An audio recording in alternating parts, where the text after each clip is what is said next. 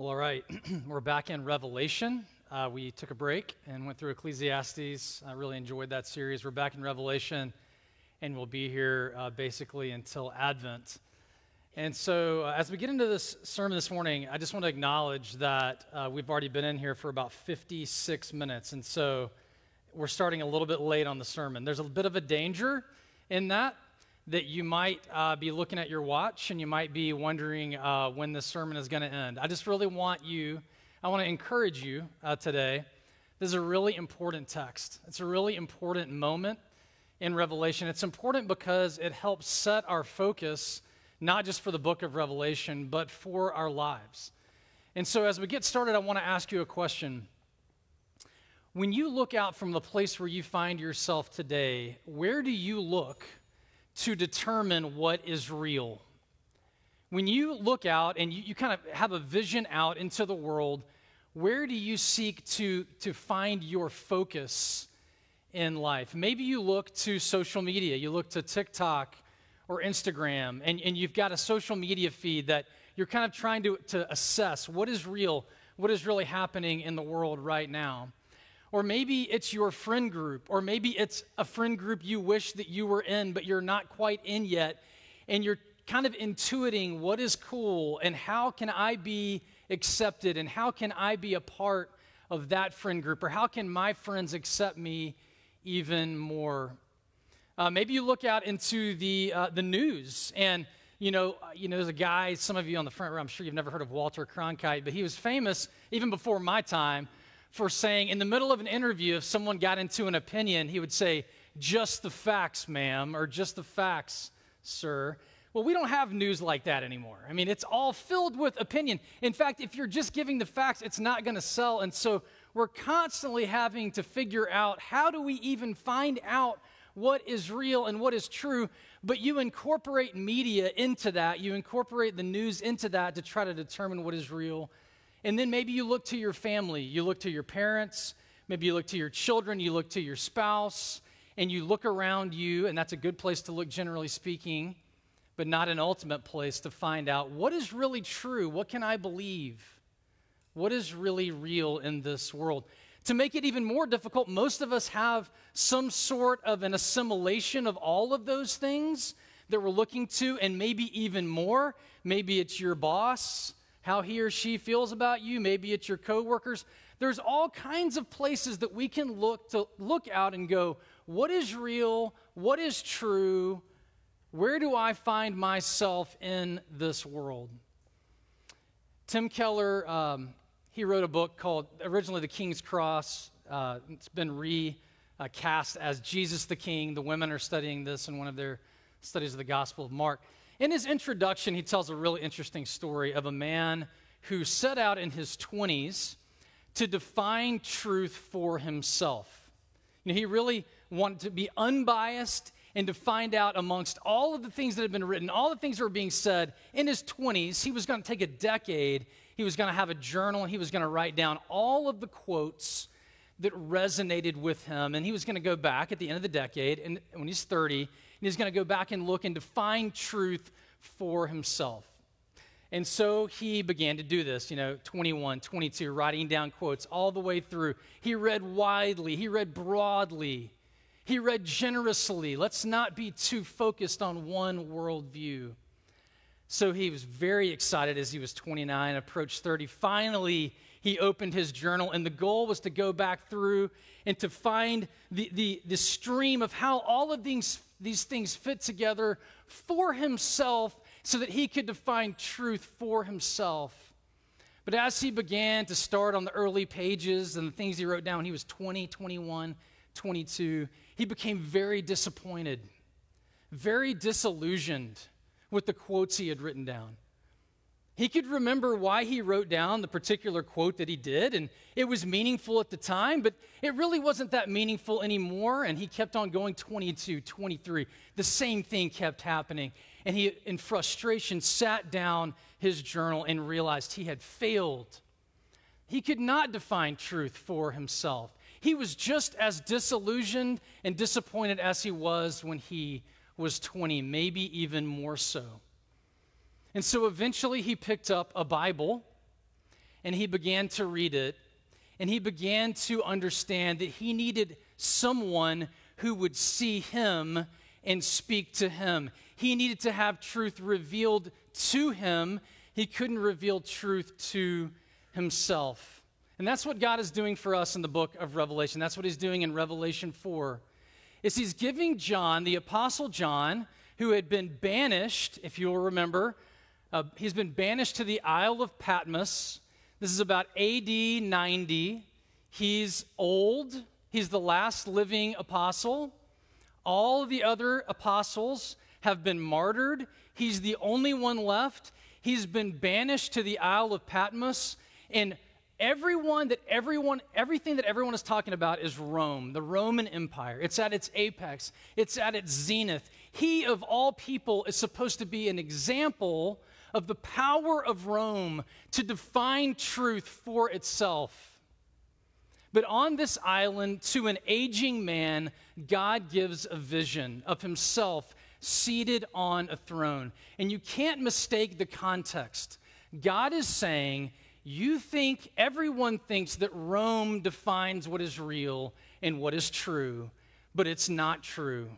I define it. I am what is real. I am what is true. I'm going to give you a vision of what ultimately will be true in the end, that's truer than anything you could define for yourself. This subsection of Revelation, chapters 4 through 7, I'm calling Our God Reigns, because what we have in these subsequent chapters is this picture of God on the throne and how he is worshiped. You might be surprised to hear that I have 4 points this morning instead of 3. They'll be slightly shorter each one, I promise. But first of all, it's a summons to see. A summons to see. Second, the one who is seated on the throne. Third, the ones who are gathered around him. And then finally, the praise of a redeemed creation. So first of all, the summons to see in verses 1 and 2. So John looks out and he sees one who is standing, a door that is standing open in heaven. Heaven is being opened for him so he can take a look. 50 times heaven is mentioned in the New Testament. The vast majority of those times are in Revelation. And the voice that is speaking to him in verse 1 is the same voice that was speaking to him in chapter 1. This is the voice of Jesus. And John said it sounded like a trumpet that was piercing through the air. Jesus says, "Come up here, and I will show you what will take place after this." And so John is given a vision of the future. Verse 2, he says that once I was in the Spirit. So the Spirit is the one showing him this vision of the one who is seated on the throne. This word throne occurs 19 times in chapters 4 and 5. And it occurs over 40 times in Revelation. This idea of a throne, of an enthroned king, is epic, especially in these two chapters. So I want to put it again in this context of Rome. There's a reason for this. Yes, God is really seated on a throne. He really is. But it's also a picture to undo this understanding that Rome actually is that great, that Rome is actually that transcendent. Rome was saying, that the emperor was saying, I will last forever. He was called my Lord and my God in different contexts. He was greeted when he came in triumphal procession. He would be greeted with the cries from the people, "You are worthy, Emperor." Domitian, who was an emperor during that time, actually instituted the words "my Lord and God" into the way that he was greeted when he came into an area. And so God is saying it's all untrue. Who is seated on the throne? God is saying that I am. I want you to note here in this entire chapter that humanity is in the periphery. We are there. We are there through John. We are there because we know from later chapters that humanity, redeemed humanity, is there. But we are in the periphery. We are not in the center. We are far from the center of the picture of what is happening in Revelation 4. We are being told that we are not at the center of our own world. God is. God is sitting on the throne that is in the center of the world. We're not even the center of our own existence. This may be a difficult thought for you, but God is the center of your own personal existence. So you could say very truly that Corey is not the center of Corey's existence. Claire is not the center of Claire's existence. Marina is not the center of Marina's existence. The center of our existence, the center of our own lives, is God.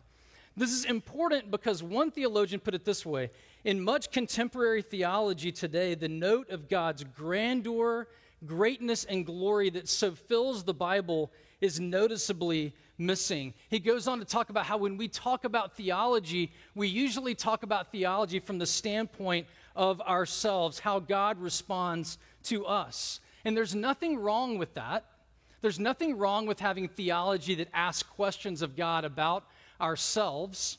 But that's not how the Bible is primarily written for us to understand. The Bible is a story about a God who is seated on a throne. John Calvin said that it is God who has business with us, not the other way around. And that's a bit jarring for us in a world where most theology we read is generated from a standpoint of, what does God say about money? What does God say about marriage? What does God say about emotions? What does God say about psychology? What does God say about parenting? What does God say about this and that? And again, nothing wrong with that. But if your entire perspective of who God is starts with the questions that you're asking of God, rather than the questions that God is asking of you, then you're going to get askew in your perspective about who is actually in the center of this world in which we live. And that is God. That is God himself. It is God who is God, and we are not. We are not. So God summons us. And then second of all, there is one who is seated on the throne. Verses 2 through 6. Now, what kind of a God do we find seated on the throne? Well, you can tell that John is having a bit of a difficult time describing this God who is seated on the throne. He tells us more about what he's like than exactly what he is. The reason for this is 1 Timothy 6:16 tells us that God dwells in inapproachable light. No one has seen or can see him. So John has a very difficult task. He's trying to tell us about the one who's seated on the throne, but he can't really see him very well because God dwells in inapproachable light, and yet we have these pictures that John gives to us. And so he starts to describe what he sees. He says there's one who sat there who had the appearance of jasper and carnelian. Now, I don't know anything about these stones. I had to look it up myself. And Gordon Fee writes, in Exodus 28:17 through 20, these are the first and last of the 12 stones mentioned in the description of the breastplate of the high priest, and both of them are red. So jasper may represent holiness and purity, the inapproachability of God, and then carnelian, the last, is the stone that represents wrath, that represents judgment. And so you have the first and the last stone. You have God as the Alpha and the Omega, and you have these stones that are there representing the holiness and the eternality of God. The rainbow over the throne is a reflection back to Noah's rainbow in Genesis 9. Unfortunately, we see the rainbow used. It's been co-opted in different ways in our culture. But the rainbow is God's sign. It's originally a sign of God's covenant faithfulness to anyone who will repent of their sin. That God will not flood the earth again because of sin, but God is exceedingly generous and gracious towards anyone who will come to him and repent of their sin. And so you have the rainbow like an emerald over the throne. Verse 5 tells us that there are flashes of lightning and rolls of thunder. One person said that God cannot help but have this natural phenomena happening around him because he's fizzing with power. He simply has power, and it shows. The 7 torches of fire, which are the 7 spirits of God. We saw this in chapter 1, something very similar. There are not 7 Holy Spirits, but this is a picture of the perfect wholeness of the Holy Spirit, testifying to us that this is the one who is seated on the throne. We need to understand the picture that we're given here is one also, the final description, before the throne there was, as it were, a sea of glass like crystal. This is important because the ocean or the sea in the Bible or in real life is a place of chaos. It's a place that is highly difficult for us to control with all of our technology. And yet before the throne of God, before the power of God, this sea is like crystal. It is smooth as glass. So we find the picture of the one on the throne. He's not nervous. He's not up pulling an all-nighter. He's not up taking survey monkeys of what everyone thinks he should do and then acting on it. He simply is. He's not aloof from the world. He loves the world. He loves you and me. But his understanding of what he's going to do and who he's going to be is not generated from your opinions of him. He is not worried. He is going to execute his plan for you, and that is for your good, and it is for my good. So what we see, what we gaze upon, what we fix our hearts on matters immensely. It matters immensely. It's never been more challenging, I think it's a true statement, in the history of the world than it is today to focus your heart and your mind and your attention on the one who is seated on the throne. Never have there been more distractions than there are today. You have something in your pocket, if you have a phone, that connects you to everything immediately. And yet God He has not changed. He is seated on the throne. Where you find your gaze and your attention, it matters immensely to you. I was out the other night out at Lake Crabtree running, and I started my run, as I often do, anxious about something that's going on in my life or in the world, and I run, and it makes me feel a little bit better when I'm done. Well, I finished my run, and I was walking out at Lake Crabtree right at sunset, just an unbelievably beautiful North Carolina sunset, and it was reflecting off of the lake with these purples and these pinks and these blues that was just dramatic. It was kind of surprising. I've been to Lake Crabtree a million times. And as I'm looking at this reflection on the water, a flock of birds in V formation picks up from the bank where I'm looking and begins to fly out slowly across the water in perfect symmetry, beating their wings slightly on the water all the way across Lake Crabtree. And so how did that make me feel? I was like, wow, whatever I was thinking about, I was like, that is beautiful. And I immediately felt grateful. And I felt smaller. And I felt like, oh my goodness, I'm not thinking about sunsets and birds and lakes.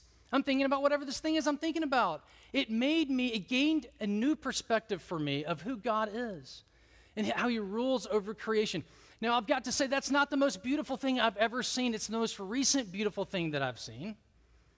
But that is 1/billionth as beautiful, not even a billionth as beautiful as God seated on the throne. And so if we can gain a glimpse of who he is and what he's about, it will change us. It will change us in times where you're having minor anxiety, like I was last Tuesday night when I was running. And it can change you in times of major suffering. Corrie ten Boom, a Dutch woman who famously hid Jews in her home and for her crime, so-called, against the Third Reich, was thrown into Ravensbrück, a Nazi concentration camp, said, "There is no panic in heaven. God has no problems, only plans." Here she is facing the very high probability that she would be killed in this camp. Her own sister died. in the camp, and yet she, in her suffering, because of her view and her vision of the one who is seated on the throne, it changes her. It changed her entire perspective. God's glory and his goodness, it was greater than any of the hatred of the Nazis, and so she could live with this vision of God that changed the way that she lived in the concentration camp, and it can change us too. Now, this is difficult for us, I've got to admit. As I've been preparing this sermon, I feel like sometimes I'm like a person, I've been in a dark room for hours and someone throws on the lights. It hurts a little bit. It hurts our eyes and our hearts a little bit to gain this vision of a God who is seated on his throne, who loves us, but he exists apart from us. He is. And he is reigning and ruling on his throne. And because of who God is, we have no reason not to trust him. But it does hurt our eyes. It burns a little bit when Jesus says, "Come up here and see the one who is seated on the throne." And third, we see the ones who are gathered around him in verses 4 through 8. First, I want to remind you that it's implied that ultimately the church is here, but we're not right next to the throne. We're out on the periphery. The way this chapter is set up, this vision is set up, is in this series of concentric circles. And we are on the outside circle.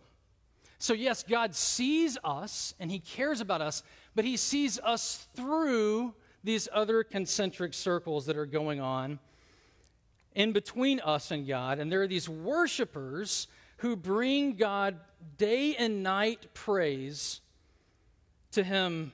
They bring it to him who is seated on the throne. First of all, we find the 24 elders. The 24 elders are the ones who are immediately around the throne. There have 24 thrones. There are these 24 elders seated on the thrones. Now, who are these 24 elders? There are two main interpretations. I'm going to give you the one I think is least likely first, and then I'll tell you the one I think is most likely. But, a lot of things in Revelation I'm going to do this with because there are very respectable people who disagree with me about some of the imagery, okay? But I think that there are two main interpretations. The first interpretation is the 24 elders are angels who represent the 12 heads of the tribes of Israel in the Old Testament and the angels who represent the apostles in the New Testament. And so there are angels who represent these elders, or they are elders, but they represent these heads of the tribes and the apostles. So G.K. Beale, who I have tremendous respect for, believes this is the best interpretation. But I think that I disagree with Beale, as hard as that is to do, for several reasons. One is angels are never referred to as elders anywhere in the Bible. They're never referred to as elders. Only redeemed humans can be elders. Angels are never seated on thrones in the Bible, but humans are seated on thrones. The redeemed are the ones who are clothed in white, not angels. Angels are never pictured as being clothed in white because they don't need to be redeemed. And the redeemed are the ones who are crowned with crowns that we then cast down, our golden crowns, around the glassy sea, which we find in verse 10. And so though I respect the other view, I think the better view is to actually believe that these 24 elders are the heads of the tribes of Israel, representing the Old Testament, and the apostles in the New Testament representing the New Testament. So you have all of salvation history and the leaders of salvation history who are redeemed, who are the 24 elders, who are leading us in worship. I would say more scholars agree with that interpretation than the former, and I think it's a better way to think about it. And then you have the four living creatures. Now, we don't need to get too literal here in our reading here. What's exactly going on with the choice of these animals. But we can learn a few things from the description of these creatures. First of all, the diversity of the creatures represents the diversity of God's creation. And so we need to picture them not just themselves, but representing all of creation. They have eyes all over them, representing the extent to which they can see and understand who God is, and they can see and understand what creation is like, and so they can bring God worship. They have 6 wings, which is like a picture of Isaiah 6 with the cherubim. The 6 wings, with 2 of the wings, they cover their face. with 2 of the wings they cover their feet, and with 2 of their wings they fly, and they fly before God. And cherubim were known for enthroning God in worship.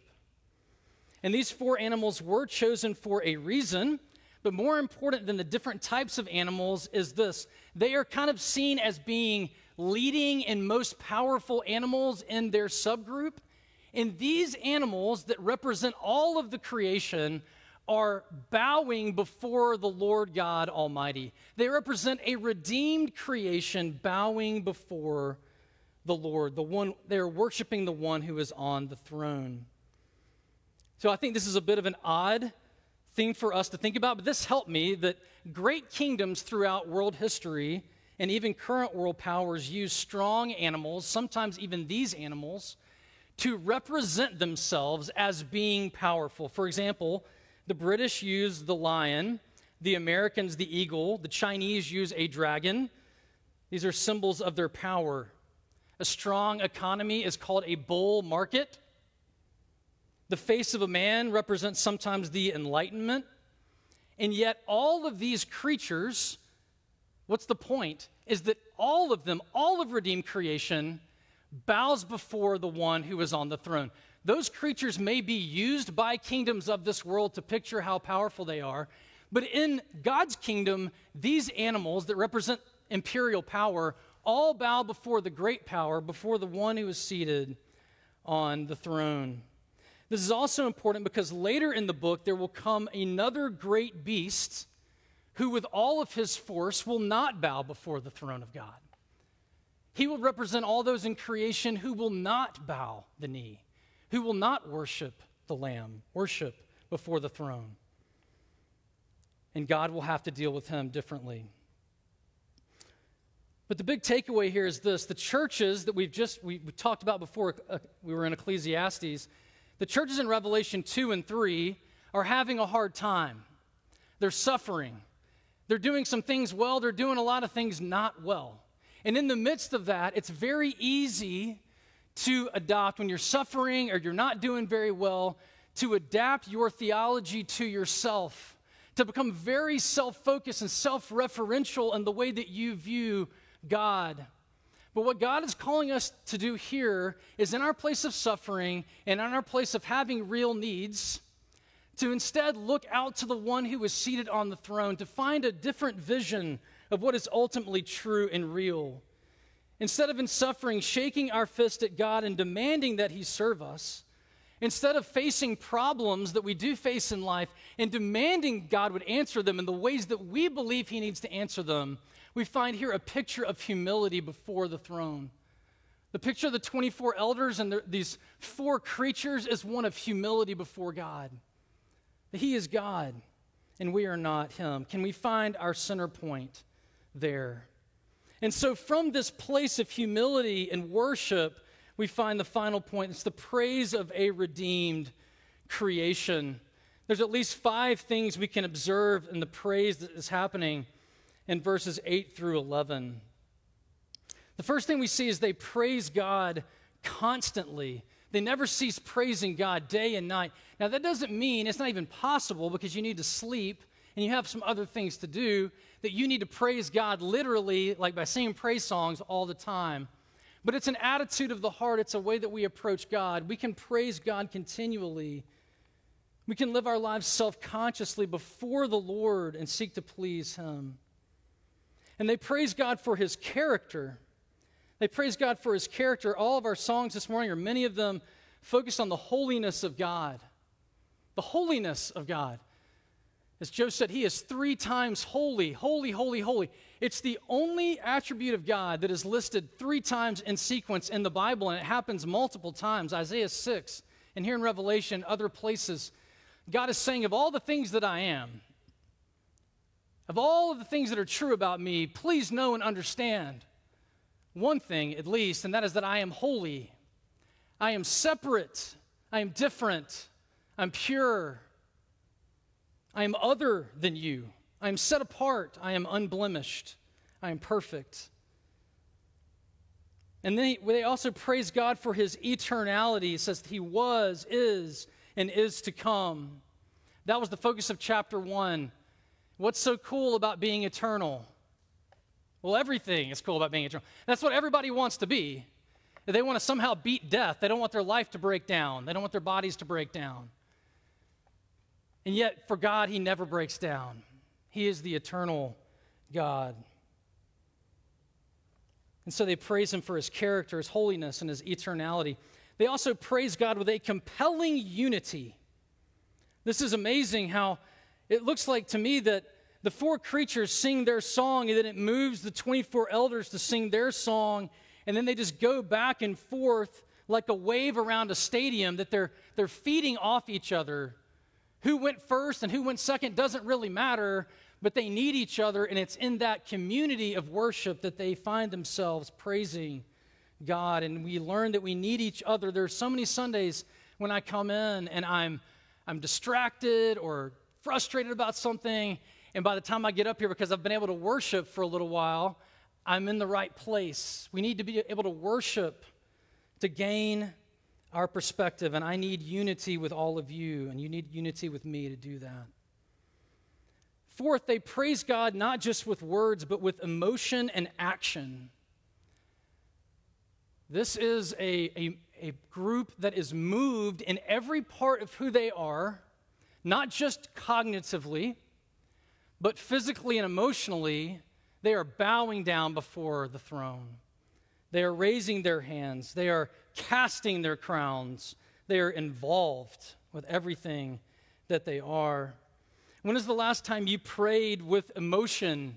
You got down on your knees or on your face, or you just let it go and scream something or whatever you needed to do, and it wasn't this put together, distracted moment. And when's the last time you served or gave something, not because you planned to do it and it's part of your automated giving patterns or your monthly rhythm of service or whatever, which is great, and we need those rhythms. But when's the last time you did something because you were so moved by who God is that you were just like, I've got to do that. I've got to do that because of who God is. And they praise God in a way that subverts other gods. They praise God in a way that subverts other gods, other idols. I mentioned earlier that it had become part of the triumphal procession to say when the king came in, you are worthy, Domitian. You are worthy. And to call him Lord and God. And so how did it feel for the Christians in this time to receive the revelation from John where God is saying, no, that's me. You are worthy, O Lord, to receive blessing and honor and glory and power. You are worthy, O Lord. You are the Lord, not the Roman emperor. God is directly speaking into their cultural idolatry. I believe absolutely these are words that will be sung in heaven, but they're words that are sung for these people in this time because God was saying, I am the Lord, not Domitian, not the Roman Empire. I am the Lord. And when we worship God, when we worship him from our souls, it will subvert our idols. I shared this story about a year ago when I first heard about it. I love it so much. I coach other pastors. I coach 5 other men right now who are pastors or church planters in either China or the United States. One of the guys I coach in China, because of some things that were happening with COVID and with security issues, their congregation had to split from 1 congregation to 6, like really fast, like in about a month. And so in order to accomplish that, they needed to find 5 other worship locations. So they started asking around, and one lady raised her hand and said, I would love to worship. I would love for you to worship in my home. She was a wealthy lady. She had just become a Christian, and she lived by the sea. And so she said, I need you to come help me, my friend and the assistant pastor, to come get my house ready for worship. You need to bring 2 cars with you when they come. And so when they came, they went over there. They were like, why do I need 2 cars? I mean, I must have a lot of stuff. She must be a hoarder or something like that. Well, they get there, and what she wanted them to do was to take all of her idols out of her home and put them together. They're heavy idols that were very expensive. She was a Buddhist for many years. She had just become a Christian. She had spent thousands of dollars on these idols, and she needed help physically carrying them to the cars so that then they could, the 3 of them, she and the 2 pastors, they then drove across the street, down the street a little bit, to the sea and actually dumped her idols in the ocean. I love that. I love that story so much. It's such a picture of what happens to us when God gets a hold of us. Physically, this woman had idols in her home. And so she's like, I need to get rid of these. They no longer belong in my life. And for us as Christians, it's the same way. When we have idols in our life and we need help, we need encouragement, you can't just get rid of all your idols by yourself. Call some people to help you. But when you start worshiping the Lord, you're like, man, I need to get right. I need to live before the Lord, the Holy One, the set-apart one. I need to dump my idols in the sea. I need to get rid of this stuff in my life. So as we come before this Lord and God, chapter 4 and chapter 5 form a unity. Next week we're going to talk about the slain lamb. This week we're talking about the throne. It really is a unity. Because the only way we can approach the throne of God is as we approach him, we come in our brokenness and we have our idols, and we come before this holy, holy, holy God. And the only way we can come before him is because there is the slain lamb who is standing next to him. That's what next week is going to be about. Mark Jung is going to preach for us. The completion of the picture is there is Jesus there, slain for us. The only way we can come in, the only way we can come before the throne and worship is because there is a lamb who has been slain for you. Now, that should not make you more willing to hold on to your sin and your idolatry because you've been forgiven. That doesn't make any sense. No, it makes you want to dump your idols even more because you have your God who sent his only son who was slain for you. And so in worship, let's worship him. Let's worship him, this God who is worthy. He's holy, holy, holy, and who loves us and who calls us to himself through his son, Jesus. Let me pray.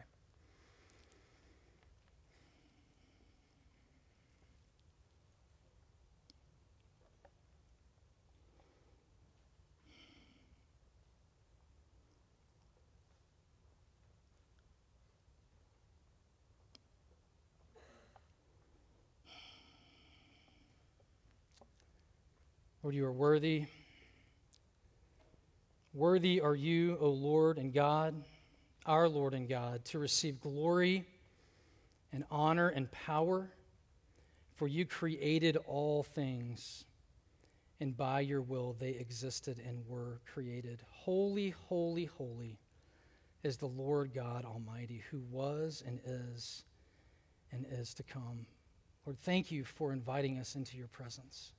Teach us again how to worship you in a way that is worthy of who you are, both with our lips, with where we put our hope and our attention, where we find meaning in this world, and how we live our lives. Lord, we ask it in Jesus' name.